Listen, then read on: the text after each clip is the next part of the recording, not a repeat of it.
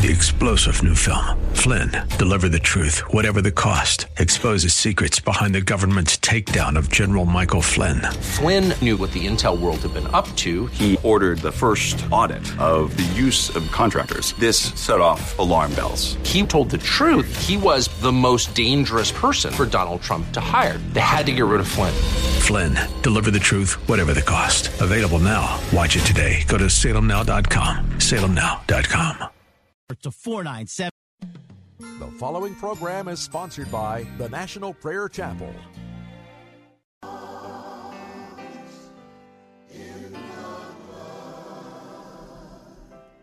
In the soul cleansing blood of the Lamb, are your garments spotless? Are they white as snow? Are you washed in the blood of the Lamb? Have you been to Jesus for the cleansing power? Are you washed in the blood of the Lamb? Are you fully trusting in His grace this hour? Are you washed in the blood of the Lamb? Are you washed in the blood, in the soul cleansing blood of the Lamb? Are your garments spotless? Are they white as snow? Are you washed in the blood of the Lamb?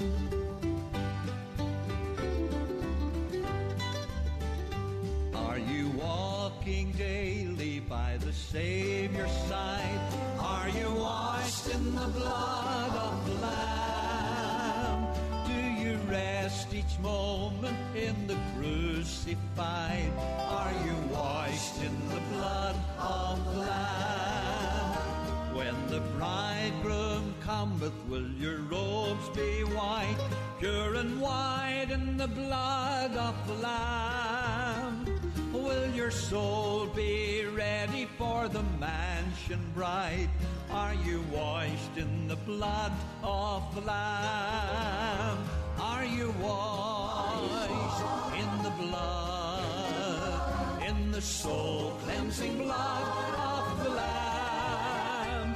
Are your garments spotless? Are they white as snow? Are you washed in the blood of the Lamb? There is power, power, wonder-working power in the blood of the Lamb. There is power, power, sin-destroying power in the precious blood of the Lamb.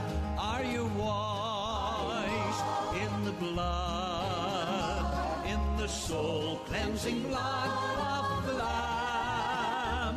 Are your garments spotless? Are they white as snow? Are you washed in the blood of the Lamb? Are you washed in the blood of the Lamb?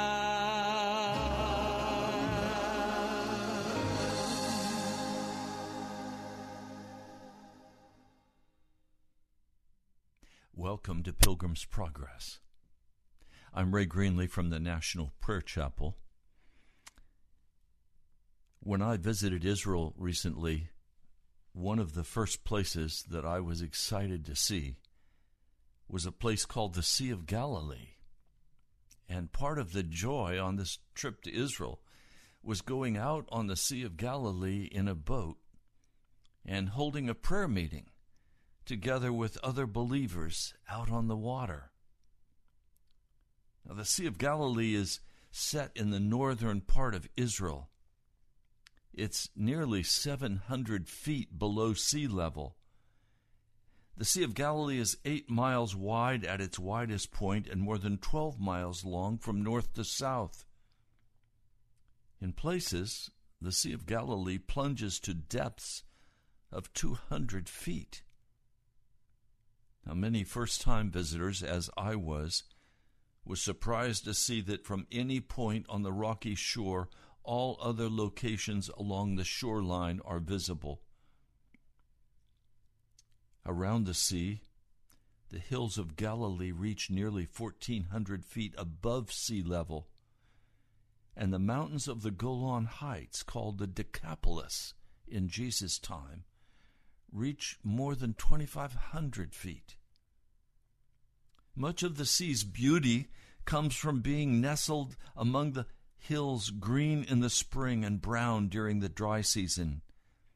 This contrasts with the striking deep blue of the water. The Golan Heights are on the eastern side. Now, the sea's location makes it subject to sudden and violent storms as the wind comes over the eastern mountains and drops suddenly onto the sea.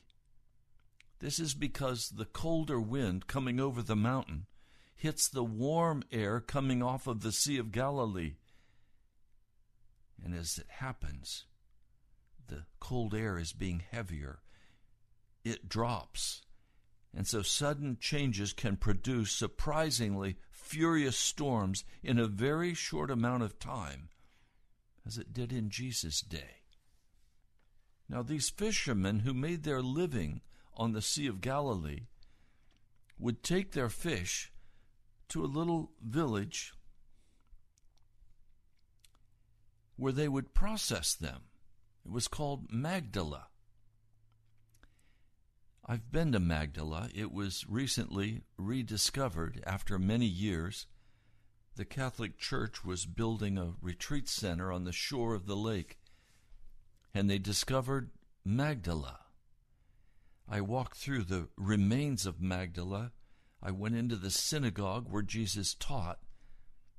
The beautiful fresco is still there. The walls, the foundation, it's still there.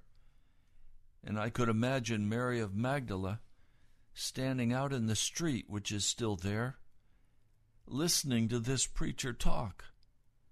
And something caught her about Jesus. And then, of course, Jesus cast out of her 7 demons. Well, this was a fish processing village. And then the fish caught would be sent to Rome. That was the major market for fish in that day from the Sea of Galilee. Now, the Sea of Galilee was where these men who were to become disciples of Jesus made their living. Peter and John both had prosperous family fishing businesses. It's interesting, in that day the water was 15 feet higher in the Sea of Galilee than it is today.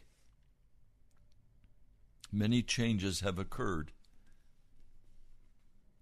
But that day, Jesus went by boat with his disciples on the Sea of Galilee. And they were going to cross over to the other side. We find this story in Mark, the 4th chapter, and verse 35. Before we begin, let's pray together. Lord, as I begin this broadcast of Pilgrim's Progress, I ask, Jesus, that you would send your Holy Spirit. Lord, would you move among the people who hear this word as you did in the day when it occurred? Lord, we will praise you and honor you. Thank you, Jesus. Amen.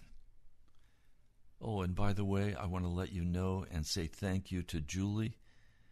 She is normally Don Crow's producer, but today she has come over to another studio and she's producing our broadcast.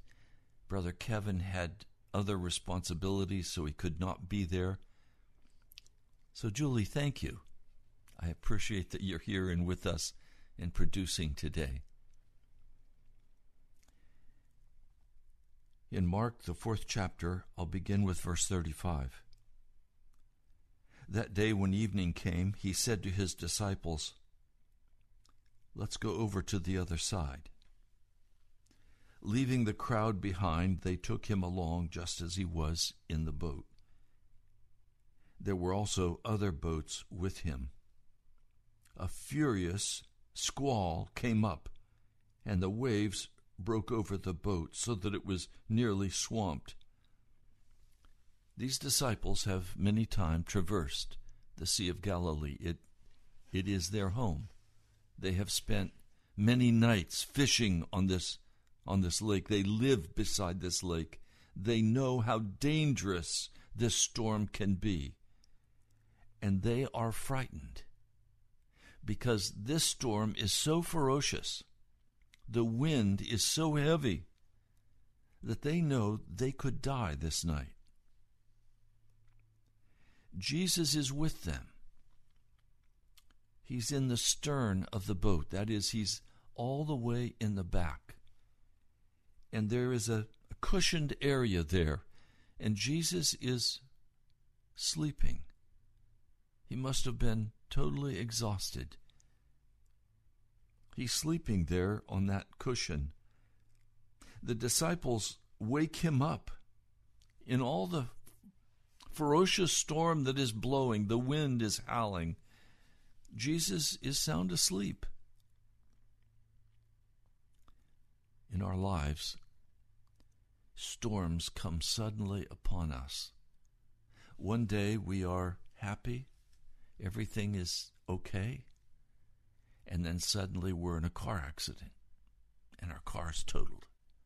Or suddenly we're fired and our whole financial well-being is destroyed as we sit in that office and hear the bad news that we're being let go. Or a parent dies, or a friend becomes very ill. Suddenly, everything about our life is tossed in the air, and the storm is ferocious, and we don't know what to do. We don't know how to handle it. And in the midst of that, that's how these disciples are. They are terrified. They are afraid. They're thinking they're going to die. So they awaken our Lord, and they say to him, "Teacher, don't you care if we drown? Don't you care if this boat goes down? If we all are in it, we're going to die." Jesus, without saying a word, stands to his feet on that rocking boat, and he speaks to the waves. "Quiet, be still." And the wind suddenly is cut. It is no longer blowing. It is completely calm, and the waves quickly drop down. And the water becomes calm, flat. And he says to the disciples, suddenly the storm is over. He says to them, "Why are you so afraid? Do you still have no faith?"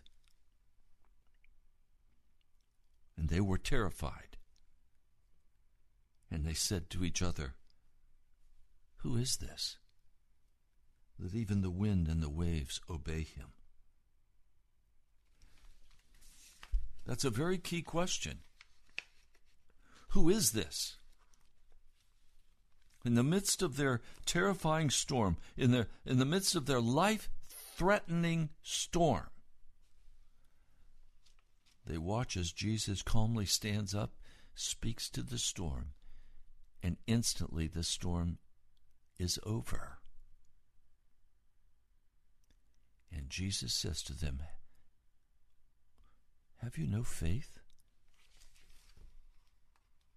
Why are you so afraid?" Well, I can tell you why they're so afraid. They're so afraid because they know the danger of the lake. They know their capacity to survive in this storm will not work for them. They know there is no escape for them. They know that without question, this night, they are going to die. So they wake Jesus and ask him Don't you care if we die?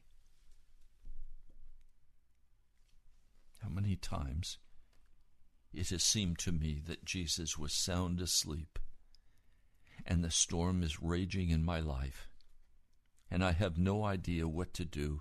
I don't know where to turn. Everything seems to be a dead end. How do I manage this? Well, I don't. When you reach the end of all human ability,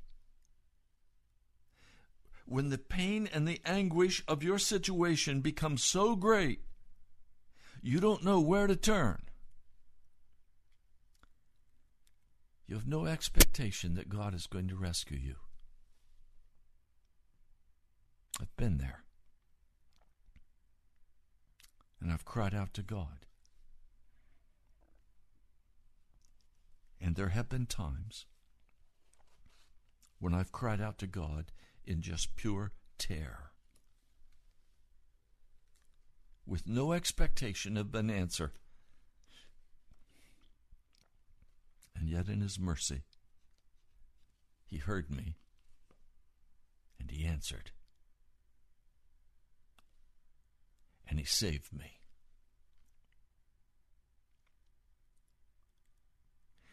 They had watched Jesus heal the sick. They had watched as He touched the blind man, or as He spoke to the leprosy and said, "Leave, be gone." They had watched as He had ministered to person after person, totally restoring them. But it is one thing to watch and to read stories, and it's a total another thing to come into that ferocious wind of crisis. And in that place, know that if you cry out to God, He will answer. Now, some of you are too far away from Jesus to expect an answer. That's what you think. It's impossible to be too far away from God for Him to answer. He hears our cries, and He will answer our cries. It is not that you have to be deserving to have the answer of God. It's that you have to cry out to Him. And as you cry out, and as you cry out, and as you cry out, your heart is tested. For the Lord wants to know what is in your heart. There are times of crisis when you do not cry out to God because your heart is too proud. You don't think it'll do any good anyway. And Jesus says to you, "Where's your faith? Don't you believe?" For him who believes, anything is possible.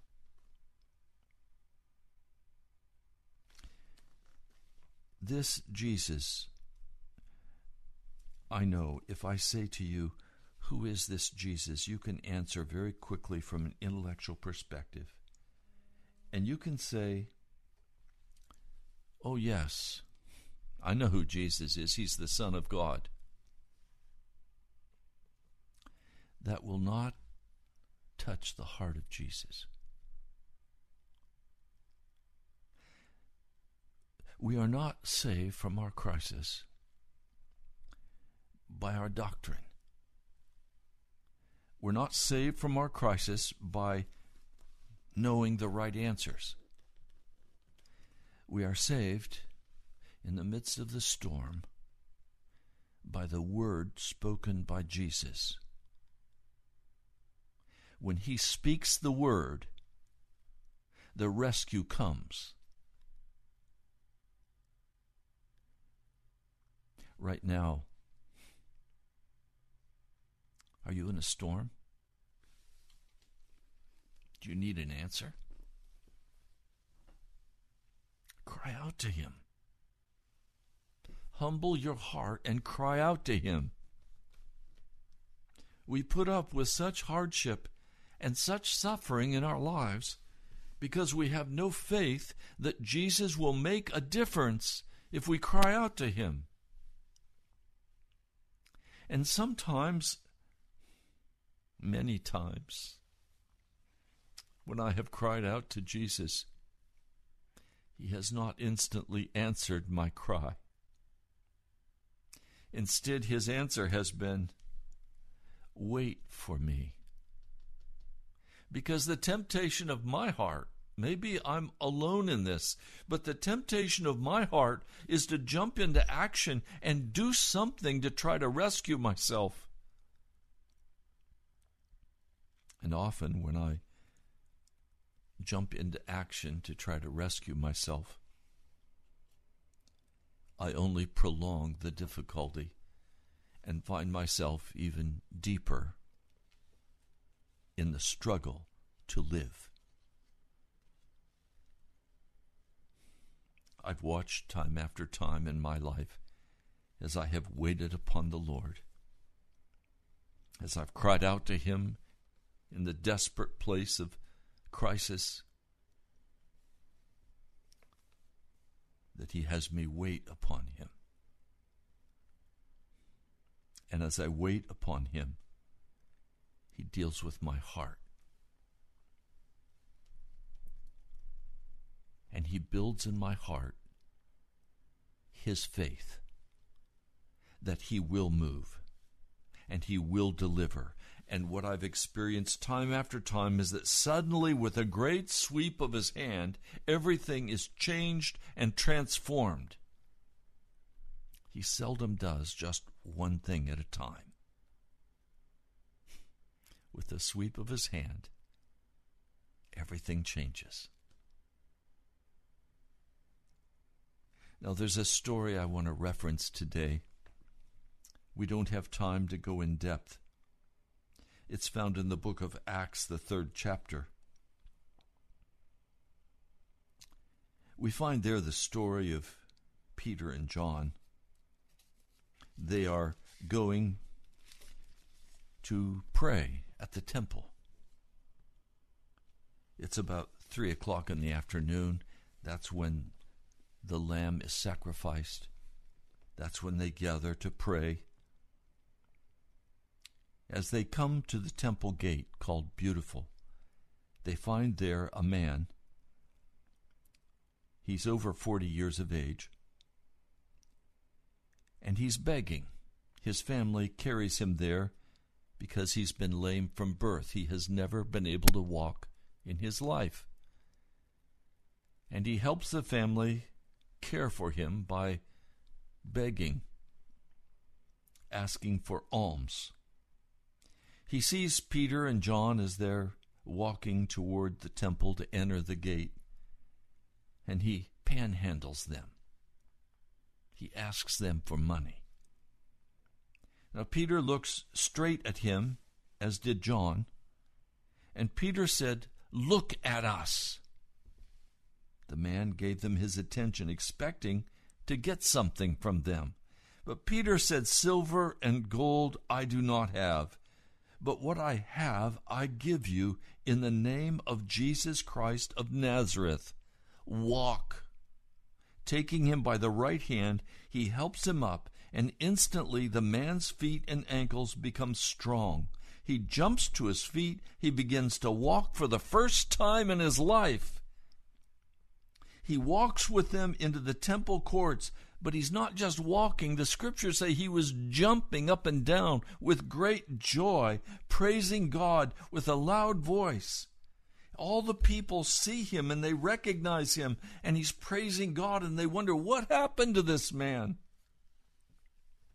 They know he's the man who used to sit at the gate begging. They've seen him just a moment earlier.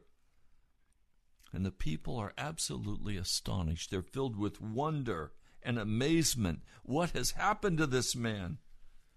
So this man is holding on to Peter and John as he's jumping up and down. He's dancing with joy. And the people are astonished, and they come running from all over in the temple to Solomon's colonnade. And there's Peter, and there's John, they want to know what happened. And Peter begins a sermon. It's an astonishing sermon. Fellow Israelites, why does this surprise you? Why do you stare at us as if by our own power or godliness we've made this man walk? I want to stop. He says it's not by our godliness. It's not by our power. It's by the name of Jesus that this man has been healed. Now, we've become accustomed in our culture, in America today, we have taken all expectation of miraculous power out of the name of Jesus. We've intellectualized it. Oh, I want to tell you today, there is such power in Jesus Christ. There is such incredible power in this man, this Son of Man, who is God. There is such awesome power. He can, with a few words, still the waves on the Sea of Galilee. He can rescue the disciples in that terrible storm. Now these disciples know without question, after walking with Jesus, after going through the crucifixion, after seeing Jesus rise from the dead, after being filled with the power of the Holy Spirit, that is, they were filled with Jesus himself. Jesus has come and he now dwells in them. Please, I don't mean to insult you, but do you know why you know of no power in the name of Jesus? It's because Jesus does not live in you, and you do not live in him. When Jesus comes into us, great power is released. Great power is released. And I've been spending days, months, where I have cut off everything in my life except this radio broadcast, Sunday morning worship with the National Prayer Chapel, and ministering to the few people who come or who call. All the remaining time I have given to seek after Jesus and to lay my life on the line for him, expecting the power, the presence of Jesus to come into my life in a way I've never before experienced. On what basis can I do that? Certainly not by looking around at others, because they're as weak as I am. In fact, Pastor David Wilkerson, who was my pastor, he has now gone to his reward with Jesus, but I called him one day on the phone. He was a father to me. I called him one day on the phone and I said, Brother David, could I come to New York? Would you anoint me with oil for the baptism of the fullness of Pentecost and the Holy Spirit? He said, No, Ray, I can't do that. I said, Why not, David? He said, Because I can't give what I don't have. He said, The greatest sorrow of my life has been that I have not had more of Jesus in my life. And if you know anything of Pastor David Wilkerson and Times Square Church, you know that Pastor David was a giant among us today. His confession, I can't pray for that blessing for you when I don't possess it. Please hear me. There is a depth of Jesus that we don't even know how to talk about today. There is a power in the name of Jesus that we have not even begun to realize. We have not plumbed the depths. It's like a boat skimming over the surface of the Sea of Galilee, not realizing that you're skimming over 200 feet of water down below. The depth is there, but you're just right on the surface where you can survive. Oh, my brother, my sister, we've got to go deeper. We've got to have the fullness of Jesus if we're going to do the work of the gospel in this wicked age in which we live.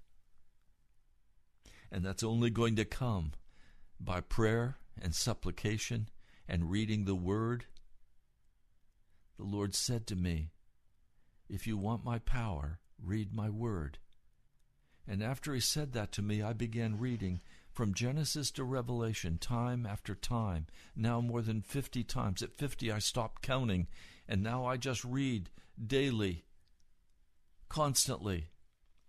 My goal is 2 or 3 times a year to go from Genesis through Revelation. We have to get deep with Jesus. And to get deep with Jesus, we're going to have to cut off the world, the entertainment, the junk, the stuff that doesn't really matter. And we're going to have to seek after Jesus with all of our hearts. Peter's preaching now to these people. And he's saying, the God of Abraham, Isaac, and Jacob, the God of our fathers, has glorified his servant Jesus. You handed him over to be killed. You disowned him before Pilate, though he had decided to let him go. You disowned the holy and righteous one and asked that a murderer be released to you. You killed the author of life, but God raised him from the dead. That's who we're dealing with. We're dealing with the author of life itself. We're dealing with the creator God of heaven and earth. This is not just a man. Oh, he is the Son of Man. That was his favorite name for himself, coming straight out of the book of Ezekiel. But oh, hear what I'm saying to you. This Jesus that we have intellectualized, this Jesus that we have sentimentalized. I had a man say to me, Jesus is my best buddy. No, he doesn't know the real Jesus. Jesus is not any man's best buddy. He is holy. He is righteous. He is filled with the wrath and indignation of the wicked who have tried to destroy the earth and the people of the earth. He is filled with wrath against abortion, against the wicked acts of every man and every woman who follows the way of darkness. But he's also the compassionate Savior who will save us from our sins. He will forgive us. And the word forgive in the Greek is ephemi. And ephemi means to remove totally, completely. We don't even come to Jesus and cry out, oh God, deliver me from all of my sin. Instead, we say, Jesus, cover my sin up so nobody can see it. When God looks at me, he won't see my sin. He'll just see you. What a phony, wicked thing to teach. It's the great delusion spoken of in the Scriptures for the end of time. The belief that you can continue walking in your sin in the shallowness of your heart and not seek the depth of Jesus, and that you can somehow be saved? No. No, Peter goes right down there. He said, we are witnesses of this. You killed the author of life. Well, some of you today are killing the author of life by sentimentalizing him, by intellectualizing him, and you have no power of the Holy Spirit in your life. You have no interest in the depths of Jesus. You're interested in everything of the world, the flesh and the devil. You have a cultural Christianity. Oh, hear me today. There are depths in Jesus that we have not even begun yet to understand. I listened a long time ago to a sermon by a woman by the name of Catherine Coleman. Catherine was anointed by the Holy Spirit. She grew up in Grove City, Pennsylvania, which was close to where I also grew up. I've been to that tabernacle.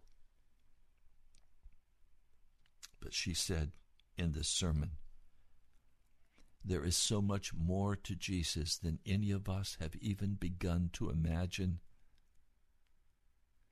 She said, the great cry of my heart is more of Jesus. More of Jesus and less of me.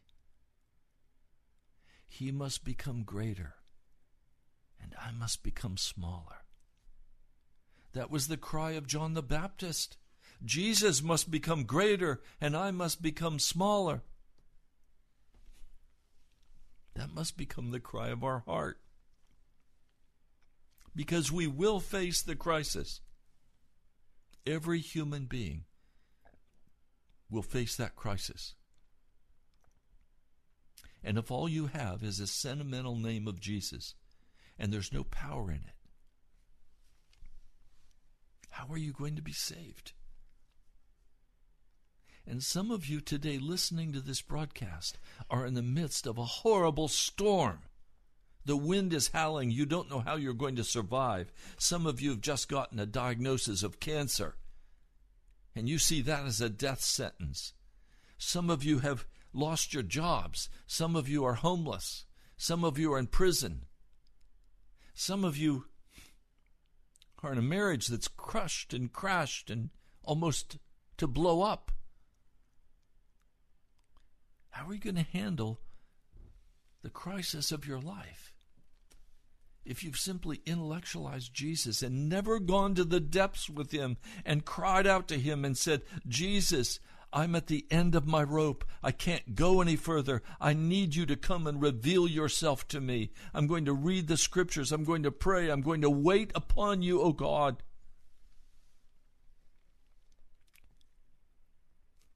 It is by faith in the name of Jesus, this man whom you see and know was made strong. It is Jesus' name and the faith that comes through him that has completely healed him. Did you hear that?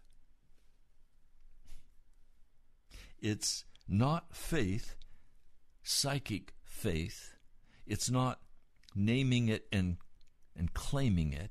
It's not with positive affirmations, I'm healed, I'm healed, I'm healed, I'm healed. That doesn't do anything. That's witchcraft. No, we must seek Jesus.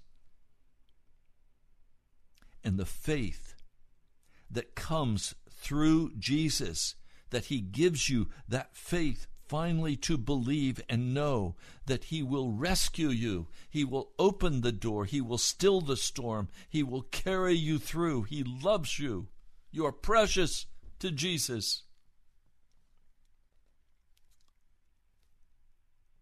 But some of you have played around the edges.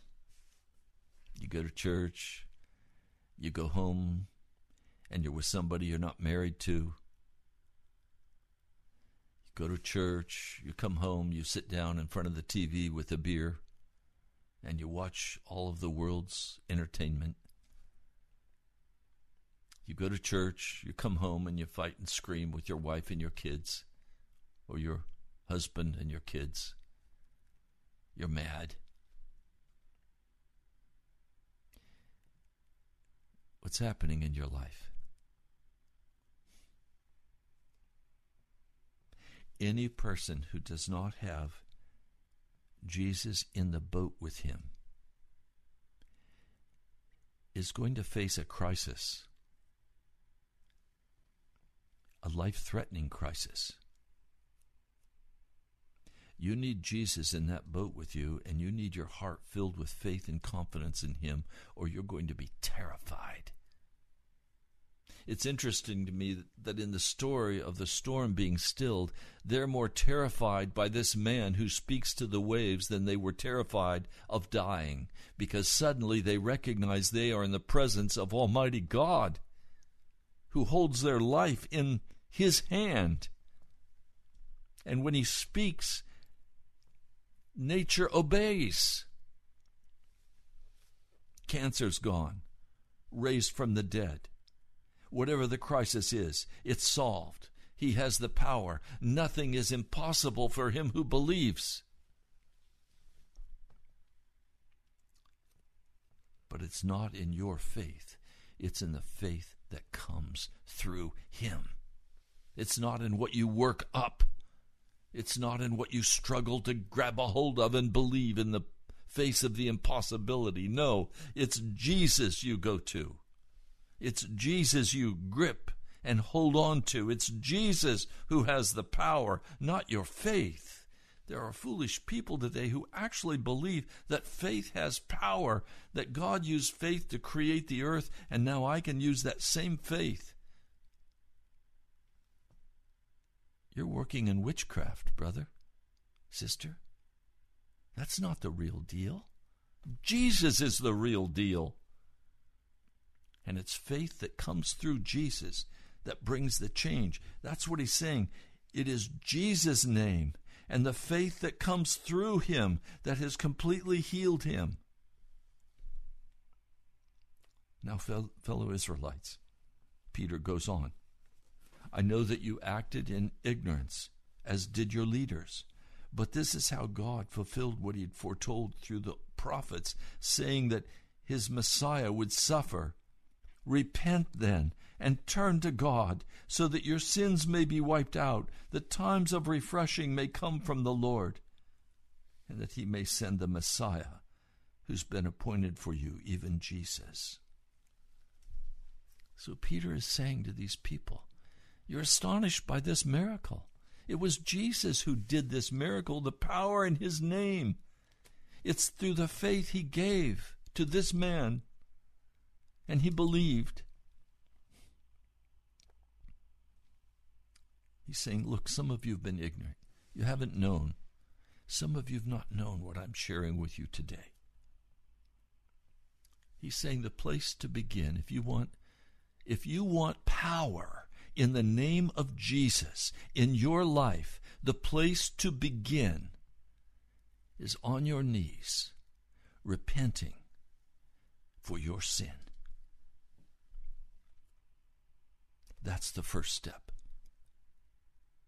If you want the power of Jesus in your life, if you need healing today, or you need to have the crisis stopped, you need to have the storm stilled, the place to begin is to repent before him for selfishness, for anger, for bitterness, for not being forgiving of others. The place to begin is to repent for that fornication and turn away from it, to repent for that pornography and turn away from it, to repent from that anger and bitterness and turn away from it, to repent. And then secondly, to turn to God, to turn to your Father who is in heaven and ask that his will be done in your situation, and cry out to him so that your sins may be all wiped out, removed from you, that times of refreshing may come from the Lord, that he may send the Messiah who has been appointed to you. It's the Father who will send the Messiah, send Jesus to you. You cry out, Our Father, who art in heaven, hallowed be thy name. Thy kingdom come, thy will be done on earth as it is in heaven. That is, thy will be done. In this situation, I'm asking, would you save me, Jesus? Would you save me, Father? I can't manage this. I can't do it. I'm going to die. And you begin by repenting. Well, what do I repent of, Pastor? I thought I'd repented. Have you lost your first love? Are you still utterly given over to Jesus in every area of your heart and your life? Do you simply confess that Jesus is your Lord, or is he in fact the Lord of your life? Have you put on the altar your ambition, your wife, your husband, your children? Have you put on the altar of the burnt offering your hopes and your dreams? And have you utterly submitted to Jesus and said, I only want your will?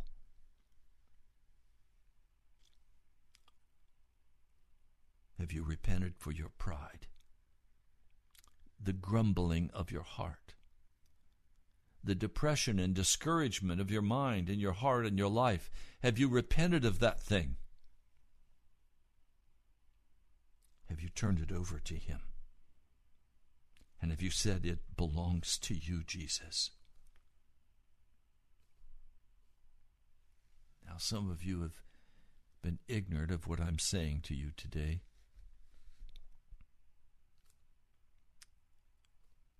But now is the time to repent and to totally, physically, emotionally, spiritually turn to God, that He can wipe away your sins by the blood of Jesus. When that happens, a great peace is going to enter into your heart and your mind. And you are now in a position with Him where He can send the Holy Spirit to refresh and to strengthen and to give you great faith. I used to hear a song played. I don't remember the name of it. It was a secular song. But it talks about the dreams this man has. And then he says, I did it my way. I did it my way. I heard that song recently and I began to smile. I said, no, Jesus, I renounce my way. I will do it Jesus' way. I will do it Jesus' way. I will do my life Jesus' way. I will stand by faith that is given to me from the Son of God, that He will fulfill the promises He has made to me to bring revival to this city. I stand by faith and I will not be turned away. And when revival comes, I will never say, I did it my way, because it will only happen by Jesus' power and mercy and grace as He pours out His presence in this city. The lost can only be saved doing it Jesus' way. Your crisis can only end doing it Jesus' way.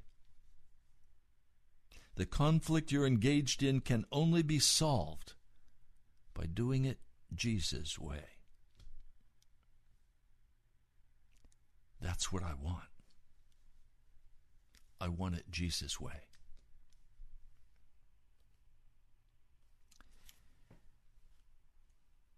Now, the story continues. Verse 26, this is Acts 3:26. When God raised up His servant, He sent him first to you and to bless you by turning each of you from your wicked ways. I want you to hear that. It is God's intention not to cover your wicked ways, but to turn you from your wicked ways. The priests and the captain of the temple guard, the Sadducees. You know, the Sadducees are the business people. It doesn't say the Pharisees, it's the Sadducees, the business people. What they're preaching, what John and what Peter are saying in the temple is not good for business. They all come, and they're greatly disturbed because the apostles were teaching the people and proclaiming in Jesus the resurrection of the dead. So they grab a hold physically. They grab a hold of Peter and of John, and they put them in jail because it's evening. Remember, this all started about 3 o'clock. It's now evening. They put them in jail. But many who heard the message that I've just shared with you believed in the name of Jesus. So the congregation of new believers grew from 3,000 to about 5,000. 5,000 men, probably including women and children. More than 10,000 believers now are standing for the name of Jesus Christ. Now the next day the rulers and the elders and the teachers of the law, they all meet in Jerusalem. And Ananias the high priest was there, and Caiaphas was there, Alexander, John Alexander. All the boys were there from the family of the high priest. And they bring Peter and John in, and they ask him, by what power or by what name have you done this? And Peter, filled with the Holy Spirit, says to them, rulers and elders of the people, if we are called to account today for an act of kindness shown to a man who was lame, and are being asked how he was healed, then know this, you and all the people of Israel, it is by the name of Jesus Christ of Nazareth, whom you crucified, but whom God raised from the dead, that this man stands before you. Jesus is the stone the builders rejected, which has become the cornerstone. Salvation is found in no one else, for there's no other name under heaven given to mankind by which we must be saved. I want you to hear this clearly, like a resounding bell in your mind. Do you have the power and presence of Jesus in your life? Or is he simply a part of a system of religious belief? Or do you actually have the presence and power and person of Jesus dwelling within you? Do you see why I say we must have much more of Jesus? We've not even begun to plumb the depths of who this man, this Son of Man, this Savior, who this Savior is. And so I ask, will you make a decision to seek after this man, Jesus, until he is real in your heart and in your life? And will you pay whatever price you have to pay to have this Jesus come and dwell in you? Almighty God, we're out of time for this broadcast, but Jesus, I plead that you would come and be real to every person who is listening. I pray that you will come and break through all of the indifference of our hearts, that you would come and meet us one-on-one, personally. I pray this in your holy name, Jesus, by your blood. Amen. Well, we're out of time for this broadcast. You've been listening to Pilgrim's Progress. I'm Pastor Ray Greenley from the National Prayer Chapel. I would really like to hear from you. This is a by faith broadcast. I go month to month. I want to thank each one of you who has given so kindly. The pledges have come in. The broadcast is paid for last month. One of you sent a large amount of cash in the mail. That arrived safely, and I prayed for you and praised God for your kindness. And one lady sent 25 cents, and I prayed for her. It was the widow's mite. God bless you for giving. You can write to me at the National Prayer Chapel, Post Office Box 2346, Woodbridge, Virginia, 22195.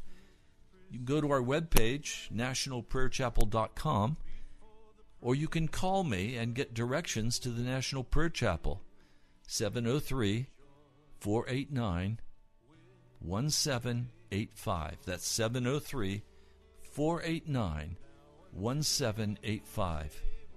God bless you, my brother, my sister. I'll talk to you soon. Before the presence of his glory with great joy, with great joy, to the only God, our Savior, through Jesus Christ our Lord.